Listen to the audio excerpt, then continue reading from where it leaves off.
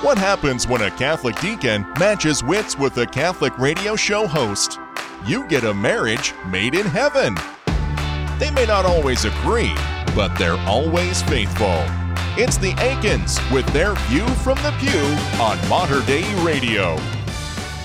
And welcome to this episode of View from the Pew. I am your host, Brenda Aiken, and joining me today, as always, is the man who's excited because he doesn't have to rake up any more leaves, the good Deacon, Scott Aiken. It pays to have a child who becomes a young adult to help you with the task of raking the leaves. For how many years have I raked leaves and done it by myself? This year, I think, was the first year I can say I completely depended on my son to do the bulk of the work, which was fabulous. He got a lot of it done, and then one evening we came home and he was out there working on it, and between the two of you, you got it all down.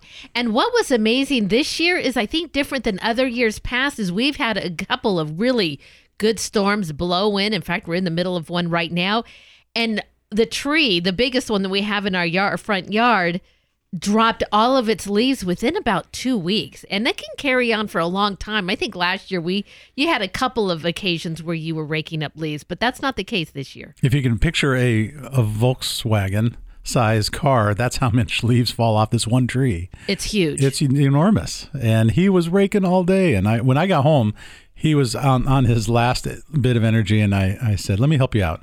And I jumped out there and worked away to get that last part done. And he just looked at me in amazement. He goes, "Wow, what you just did would have taken me another hour or two." I said, "Well, after 55 years of raking leaves, you learned some skills." As my dad would say, work smarter, not harder. So yeah, he was learning those skills. And fortunately, again, so they all fell, they've been raked up, and now we're kind of settling into this fall season. We're getting a lot of rain in the Pacific Northwest. We're going to move into the winter season. It's going to get real cold. And then before we know it, springtime will be here again, and it'll be kind of bringing new life back into the area. You know, that just kind of talks a little bit about, leading into today's show, is that how boring, how insignificant weather would seem if it never changed. If all of every single day was lived out at the exact, kind of same existence. Yeah, obviously equatable to our faith. That it's contrast in our life that gives us a sense of appreciation. Mm-hmm. Yeah, because you're right. I grew up with you in San Diego, and all through high school, you could wear shorts every day. Every single day. Here, you don't wear shorts every day. Although I did see somebody walking in shorts today, and I thought, it is 55 degrees and raining out here. You must just be either finished running or you forgot that you're going to freeze. You're going to freeze for sure if you don't get some long pants on or something. But it is by God's design that every day be different and every season be different, no matter where you are. And that's also the same for creation in each one of us. We are all vastly different. Look at your own children, from one child to the next. So different. And that is by design. We learn so much about ourselves because of our differences. And like we hear in Ecclesiastes, where to everything there is a season, and repeated by the birds in 1965, that's exactly what gives us a perspective and contrast in our life so that we can appreciate greater when things that are blessed come to us, even those sufferings. And when we realize that sometimes the seasons are hard on us, hard on the environment, like we've had this summer, it was very hard on our plants. But at the end of summer, we noticed that the plants responded with this great flourish of growth and flowers that were out of the norm. Mm-hmm. And I think that relates, looking at nature, and this gets to the Pope's great encyclical on Laudato Si, we can see in God's creation our own lives and hope for our lives in how creation responds to suffering and tragedy. And it's not the end, it's a season. And watching those plants flower like they did here just a couple of weeks ago, out of the norm, reminds me that, it's going to be a hard season that maybe I just went through, but it's not going to be the end. And maybe something actually really positive will remind me of that. And in looking at our own lives, going through these tragedies or difficult times, or even seasons in the lives of the children, we have becoming the people that we are today really our whole lives. For some families, well, there are difficulties, seasons. Well, that can be a very, very long time. And it's only after maybe many years and being able to see how far they've come, can they really recognize and understand, well, the beauty of God's creation. Coming up today, we've got a wonderful opportunity. I'm going to be talking with Cecily Lehrhardt. She is going to be joining us today to talk about a great program coming up within the Archdiocese of Portland. She is organizing an autism ministry for young adults. Cecily really shares about her own life experience and what brought her to this, and for young families who might be kind of looking at this diagnosis, well, what you really can look forward to. And then we want to talk a bit about the reality that we are born into community and what our responsibility is to recognize all of God's people in that community. So we got a great show ahead for you on this week's View from the Pew. Stay with us. Everything turn, turn, turn. There is a season, turn, turn, turn. And a time to every purpose under heaven. Hello and welcome to Catholic Bites 60 Seconds, where 2,000 years of faith and tradition is explained 1 minute at a time. I'm Father Tim Furlow of the Archdiocese of Portland in Oregon, and today we're going to talk about designer babies. And no, I don't mean infants in Prada onesies. The concept of a designer baby refers to a time in the not-too-distant future when, through the use of various technologies, parents will be able to choose almost any characteristic their kid has. You want the Greek god version? No problem. Or, on the more useful side, what about a baby whose immune system was already resistant to most deadly pathogens? The point is, this is happening, and it will be very tempting. The whole thing will be marketed with questions like, a good parent would want the best for their kids. Don't believe it. Why? Because there is a very thin line between choosing what color your kids' eyes are and the powers that be getting to choose whether they're even allowed to live. I'm Father Tim Furlow, and this is Catholic Bites 60 Seconds.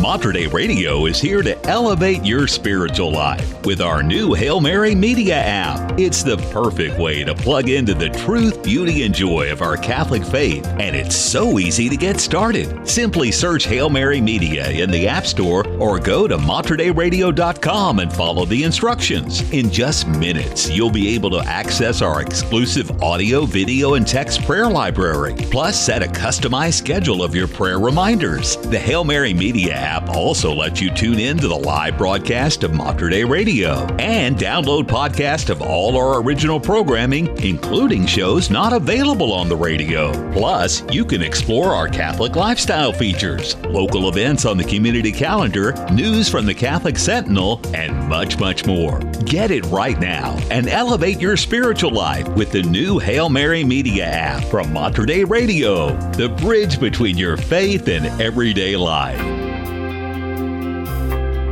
Family life can be hectic, but God can be found right in the middle of it. So take a moment for this week's View from the Pew.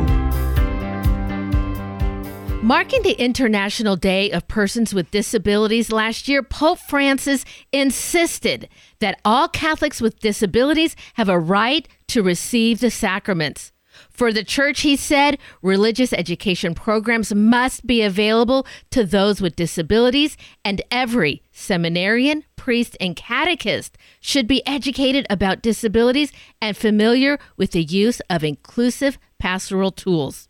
Well, one program in the Archdiocese heard that call and have become a special program. And coming up, Holy Trinity in Beaverton will be host to a special evening each month for Autistic Young Adults. Joining me this morning to share more about it is the program organizer, Cecily Lehrhardt. Cecily, thank you so much for joining us today. Oh, Brenda, I'm so happy to be speaking with you about this important ministry. Well, again, an amazing program, and I want to know more about this. Kind of tell us and our listeners about how you became and focus on a ministry for young adults on the spectrum. So my background is I'm the mother of 8 children, and 3 of them are on the spectrum. And so I have 3 adult children now who have autism. And each of them is so different from the other. There's a saying in the autism world, if you've met one autistic, you've met one autistic. And my two boys couldn't be more different from each other. They are on opposite ends of the spectrum on their sensory issues, on their social abilities and everything. But when they work together, they can accomplish things. It's really fun to watch. But having that background and having lived and loved them throughout their lives, I saw a real need in the church community for a space for people like my children. And it's been on my mind and on my heart for quite a while. And when kids are young, you have a lot of support as a family. There are therapists and programs and schools, and the world is so much more aware of autism now. And so that child has support within their family, within their schools, and the programs that might be helping them grow. But as our kids transition into adulthood, that all changes and falls away. Cecily, what were some of the considerations you had to prepare for to offer such a program? Because, I mean, their needs can be, well, really quite diverse. Brenda, that is one of the first things that we had to consider. So thank you for asking that. One of the things I looked at was the environment of where we were going to be and trying to find a space that felt open, but not that all the world's eyes were looking in at you, that had enough room for people to spread out in case they didn't want to sit with other people. Holy Trinity was kind enough to open up one of their rooms. I think they call it the fireside room, which is a large room with plenty of light, but also privacy because it's set down low on a lower level. And then it has many tables that are just spread out throughout the place. So we could have 20 people in there and everybody could be sitting at their own space. One of the other considerations is I'm bringing snacks to the event. And many people on the spectrum have allergies. So making sure that I have things that are gluten-free and dairy-free and nut-free for people who might have that. Being able to provide paper cups, but also glass cups, because the way they feel on your mouth can be very different. And having paper straws and plastic straws and silicone straws. I mean, I know that might sound like a lot of detail, but these are some of the things that make a big difference.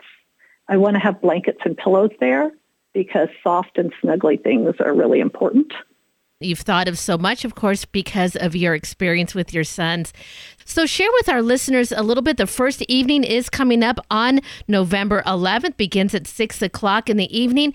Kind of what will the whole evening entail for those who will be attending? Well, that's a good question, Brenda, because I don't know completely. I will tell you what will be there because I want the group to be driven by the attendees. So what I will provide is a space that's going to be comfortable for them. And I'll have some beginning activities. Of course, you know, we want to know each other's names and just a little bit about each other, but definitely only on the level that people are comfortable sharing. So I plan on providing opportunities for people to get to know each other's names, to understand what I see as a possibility for the group, and then for them to be able to express what they would like. There will be some games. We'll be doing I have some small card games and board games that are available, and a little bit of art that we'll be doing if people want to participate in it, and then just wrapping it up. So the first meeting is going to be very low-key, and like I said, just getting to know each other and coming up with some ideas about what they want to do. Oh, again, it just sounds like a great evening and really filling a void that our archdiocese is hopeful that, well, again, this program will really begin to take off. Cecily Lehrfeld is joining me today. She's joining me as we talk about a great program coming up. It begins on November 11th at 6 o'clock p.m. at Holy Trinity in Beaverton. And each month they will be hosting an Autistic Young Adult program. Well, Cecily, before we go, can you maybe share a little bit perhaps maybe a parent or a mother who is listening now who is facing, this diagnosis of autism spectrum for their own children, really fearful of the future. Kind of maybe share with them, as a mother of 3 who are on the spectrum with autism, kind of what that journey was like for you, from acceptance to now really thriving and having joy and hope for the lives of your children. Oh, wow, Brenda. That really takes me back. I would say to any parent who's recently received a diagnosis for your child to give yourself time for it to sink in. The diagnosis is so helpful because it gives you a direction and it gives you some parameters so you can understand your child better, but it doesn't change your child. So they are still that beautiful gift from God that you held in your arms on the day they were born. And having this diagnosis is a gift in that it will now allow you to be able to share a language with your child and to see the world through their eyes. Brenda, there are so many incredible resources available now that weren't available when my first 2 kids were diagnosed. We didn't have the internet then. I keep trying to explain that to people. There was no internet. There was nowhere to look up what is autism and see. It was all word of mouth. So the plethora of therapies and information available to autistic parents now is phenomenal. And there is a lot of good help out there to help you and your child navigate this world. And I think the best thing you can do for your kid is educate them about themselves so that they learn to advocate for themselves. That's probably true for every child. But I would say that to the autistic parent, Brenda. I just want to say about the ministry here, I just want to remind people this is for the autistic person, not for their parents or their relatives. This is for the young adults themselves who are on the spectrum. Okay, perfect. Well, for those who, maybe know somebody who'd like to help them get and encourage them to get involved with this program, where can more information be found and registration information? Brenda, they can email me at cecilymesa1@gmail.com, and I'd be happy to answer any questions. Hopefully this will be in many bulletins over the next week or on parish websites, and it will definitely be on the Archdiocese website. I believe under their disabilities programs, they can find information there. I know that it can be really overwhelming to go to something new and unknown, but I want to encourage any of you who are on the spectrum, who've just been looking for that community. This is going to be a very safe space for you. I can promise you this will be a safe space. And that's what we want to provide, a place for you to be where you can be yourself, where you don't have to be on, where you can be with people who are just like you and share your faith. Well, Cecily, I thank you so much for your time today. We pray for you and especially for those who will be blessed by this wonderful evening. Thank you so much for your time today. Thank you so much, Brenda. I look forward to talking to you in 6 months and telling you some of the things that we're doing in the ministry. I would love that. And again, that is Cecily Larafeld. She is the coordinator of the Autistic Young Adults Evening coming up at Holy Trinity Church in Beaverton. I will be sure to add information where you can find out more about this program. I will also make it easy and add that email address that Cecily had talked about so that way you can connect to her directly. You're going to find all of that information on the podcast of this interview on our Hail Mary Media app or at our webpage at materdeiradio.com. Love you, that's forever. This I promise from the heart. I couldn't love you any better. I love you just the way you are. Wow, Scott. You know, when I was recording this interview with Cecily, of course, I shared with her beforehand the story of my uncle, Uncle Bob, who had a mental disability his whole life. He lived into his 80s, and he was the glue. And I've said that before on our show. When it came to Uncle Bob, well, everybody came together. How much we learned as a family, how much his presence, his blessing really shaped who we are. And, you know, this is, I have a very strong, desire to talk about this type of, of ministry. I think that what you described about your uncle, and I got to meet your uncle, thankfully, and it was just he was a tremendous man, but a man of few words. Mm-hmm. But everything that we did when he was visiting, it revolved around him. Yeah. So he was included in everything that we did, even though it was different than what we might normally experience. So it's the stretching. And that's, I think, speaking right to our call as disciples by Christ, it is to stretch. It is to stretch our views, to stretch our expectations, to really reach beyond what we feel comfortable with. Because feeling comfortable is a pride-centered reality. If I want to feel warm and cozy and protected, that's me. Mm-hmm. That's not what everyone else around me is necessarily feeling. So if I'm focusing on just feeling warm, comfortable, and safe myself, then I become prideful and exclude those who maybe can't experience that or have difficulty experiencing that. So I have to stretch. And I think that's the call to discipleship, is the willingness to stretch and take your will and put that with God's will and let God lead you to what you could do for this person who may be different than you and how they view the world.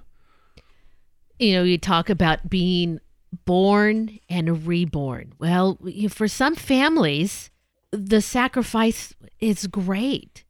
Right. It really is. And like I said earlier, these seasons of life can be long and stretched and sometimes can be very tiring. And that's why, well, we are a community, because we have to be there for each other when, somebody needs support, when they need help, even within our own family. My aunt took on a lot of that responsibility. And there were times where she said, I need help. And my uncle stepped in and took care of that where he can. We're called to live in community. Children, babies, when they're born, they don't know that. They're completely and wholly self-centered. Right. And that sense of community is learned in a person's life. It's not something that's so ingrained that a person can be communal-minded if they are away from community. It is learning in the family experience and learning in the community experience. And for people who have struggles with family members or themselves having limitations that society doesn't support easily. And so that's the challenge. How does society stretch that? Well, they have to go through a death experience.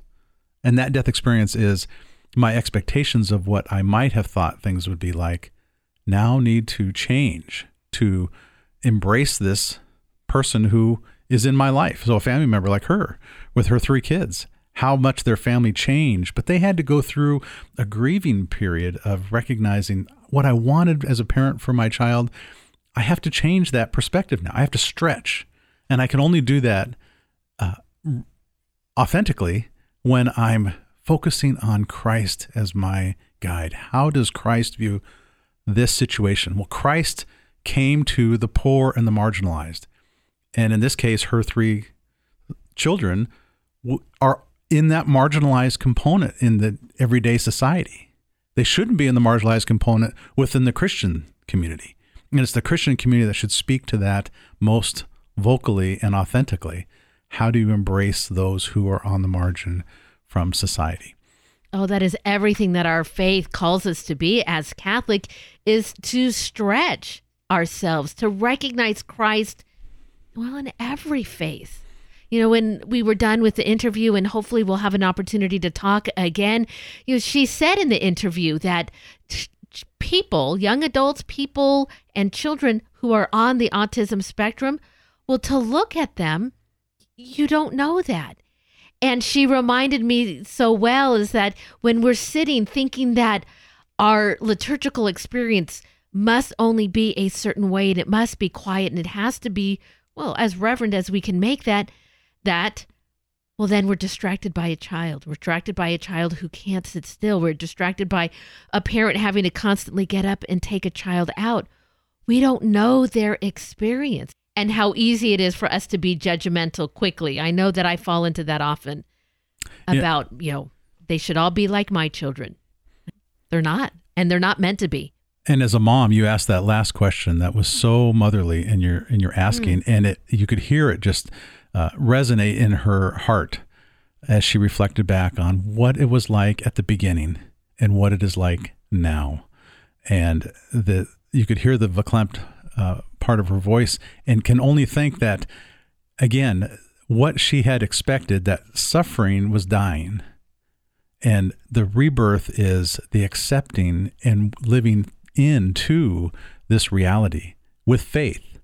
And now, as she reflects back, what makes her sad isn't the fact that her children have autism. It's the fact that God has made such good of it, and she wouldn't ask for it to be changed in the least bit, because they have accepted and evolved and stretched in a way that their faith is so much stronger. So I think it's just a beautiful representation, again, like we were talking about with those seasons, a harsh season like we had this summer, but at the end there's this beauty that we didn't expect in how the plants recovered here in the Northwest. And we had a flower last week. Well, God will make good of the suffering in his own creation. How much more will he make good of the suffering within his people if the people trust and have put their faith in him? Absolutely. So perhaps this week, if you are in Mass and you see that young family with young children who, are just a little bit more rambunctious in the pew, just smile. Maybe thank them for struggling through and bringing their kids to Mass with them. Scott, before we go, will you end us in prayer? Lord, thank you for the gift of community, for the gift of family.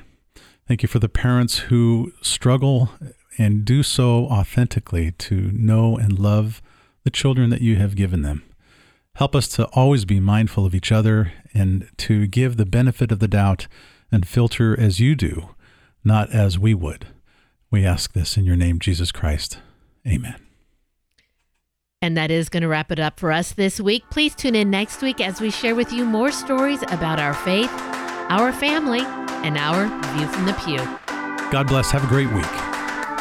You've been listening to View from the Pew, a weekly look at faith and family life from a Catholic perspective with Deacon Scott and Brenda Aiken.